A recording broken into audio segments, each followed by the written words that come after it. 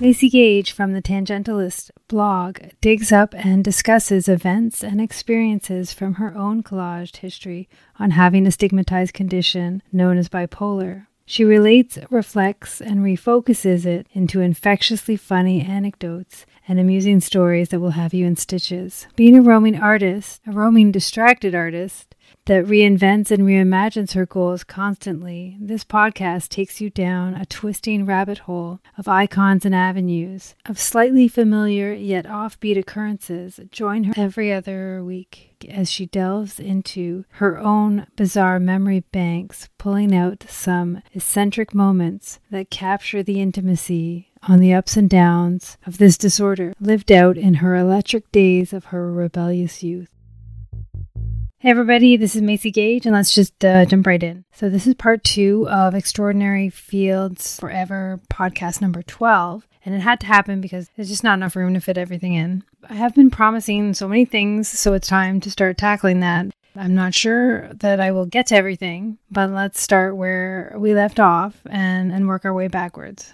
I'll try not to get off on a tangent, but I can't make any promises. I left you with how I met Jude and how he was such an important part of my life while I was going to school. What I left out was the dangers that I got myself into.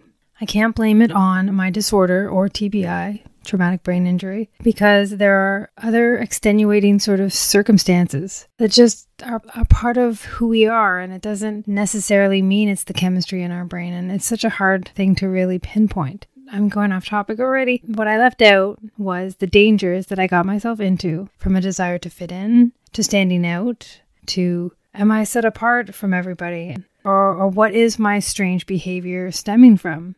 Sometimes I can't tell where the distinctions lie. One of these dangers was getting involved with some bad actors, losing my belongings by not realizing how manipulative those said people can be, theft in different cities and countries, as well as some right at home.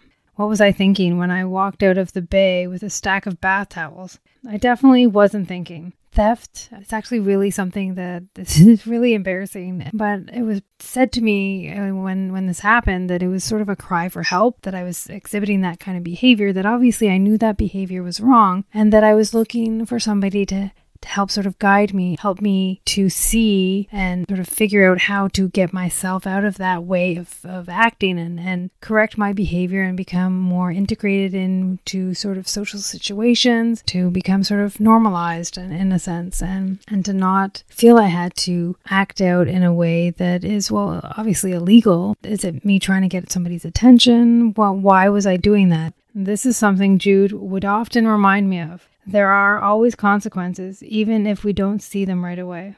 I don't know if the illusion of living in a bubble was purely from my traumatic brain injury or bipolar. I have a feeling my genes were already loaded and those conditions just pulled the trigger. And that was Jenna on Facebook that gave me that analogy that is very fitting. What I have learned is to think, and not just of the moment, or for that person or that situation, that our attitudes transcend. They sort of have a ripple effect. And this is a perfect time for a quick review of what TBI, or traumatic brain injury, and bipolar actually mean. Currently for 2020, I don't know if things are going to change. That's for right now. So bipolar disorder, formerly called manic depression, is a mental health condition that causes extreme mood swings that include emotional highs, mania or hypomania, which can be described as a feeling of euphoria or a lot of energy, or also irritability. And there's the lows, the mood swings that are low, and then that's depression, that is felt as feeling of hopelessness or sadness. If only that was all it was. I came up with an anagram for how it affects me in case I forget. And it's either JAMC or MACJA. So they're not very effective in creating another word. They kind of are a little bit, at least for JAM. So JAMC is judgment, attention, memory, and concentration, the first letter of each word. That actually ends up becoming JAMC. And then another way of looking at it is MACJ, which is memory, attention, concentration, and judgment. Depends whichever I feel like fits the most at that moment.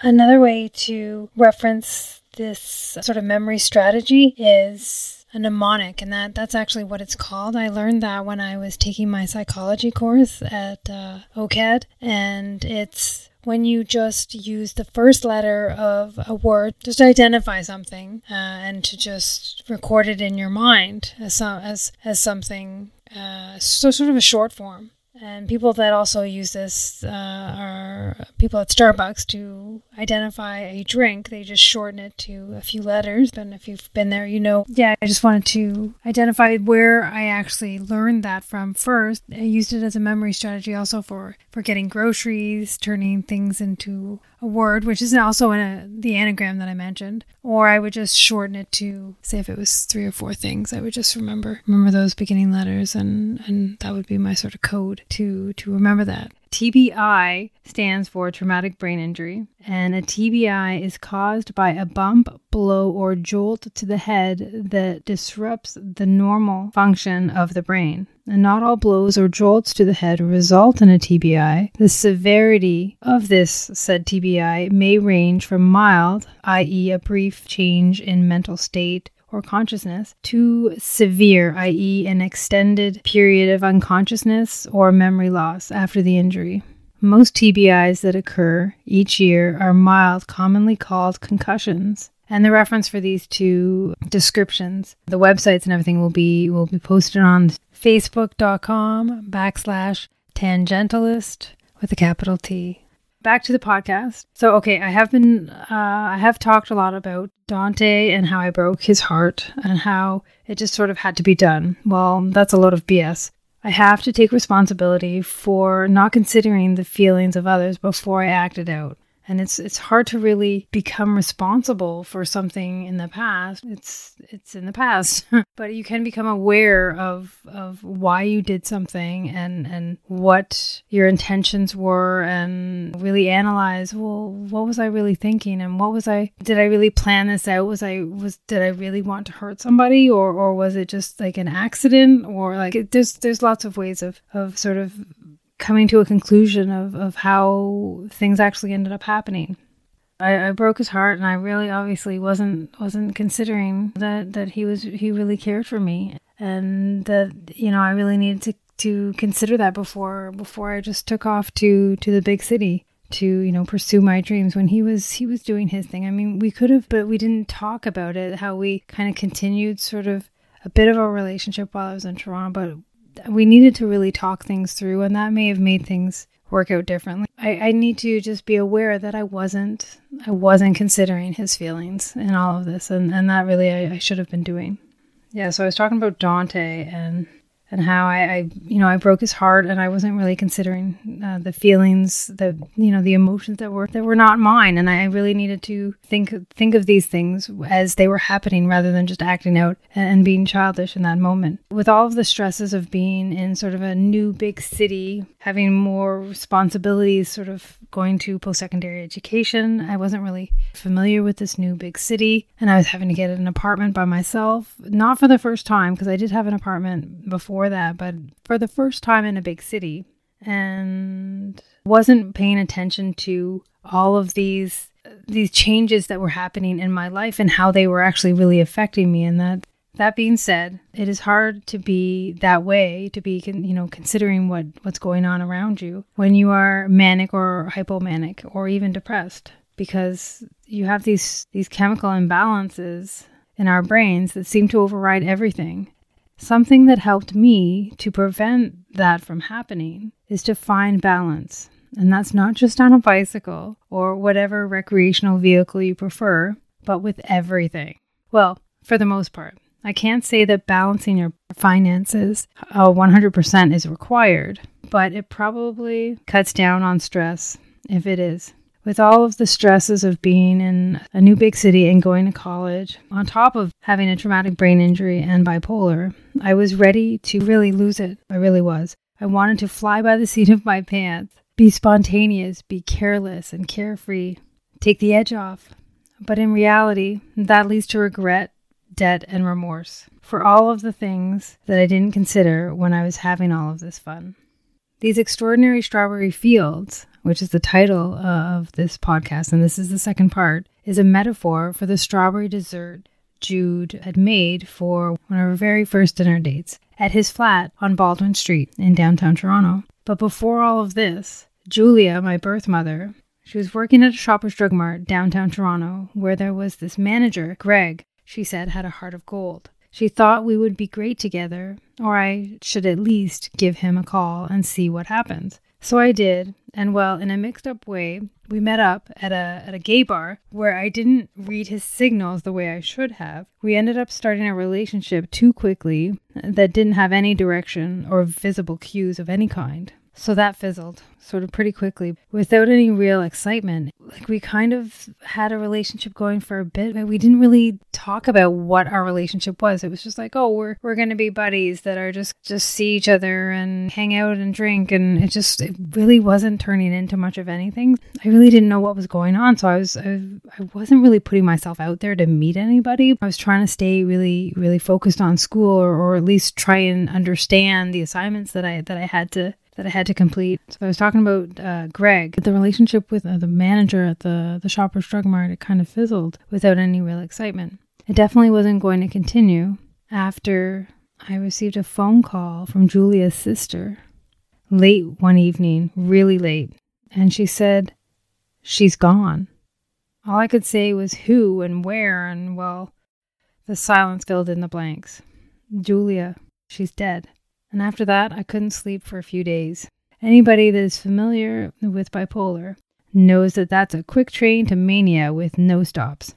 Ending on a more positive note, past the funeral, it seemed like such a blur back then because it just kind of happened. It didn't feel like there was any time for processing all of these emotions that were going on. I had this really strange relationship with this guy that Julia wanted me to get together with, and I really wasn't understanding what was going on with school. Like I was trying to fit in and trying to do the work, and I wasn't. It seems like from every high school, the best artist went to OCAD. And so we were all basically really competitive in a way. Like we were all trying to get, that's the way they framed it, that we were trying to all get each other's jobs. And so I put that in my head and I'm like, oh shoot, I'm trying to get everybody else's job. There was a continued sort of relationship with Dante. I was trying to fit in at the co-op that I was living, which was 15 people in this new big city, having bipolar, having traumatic brain injury. Bruce and Maureen, my adoptive parents, were still in the States.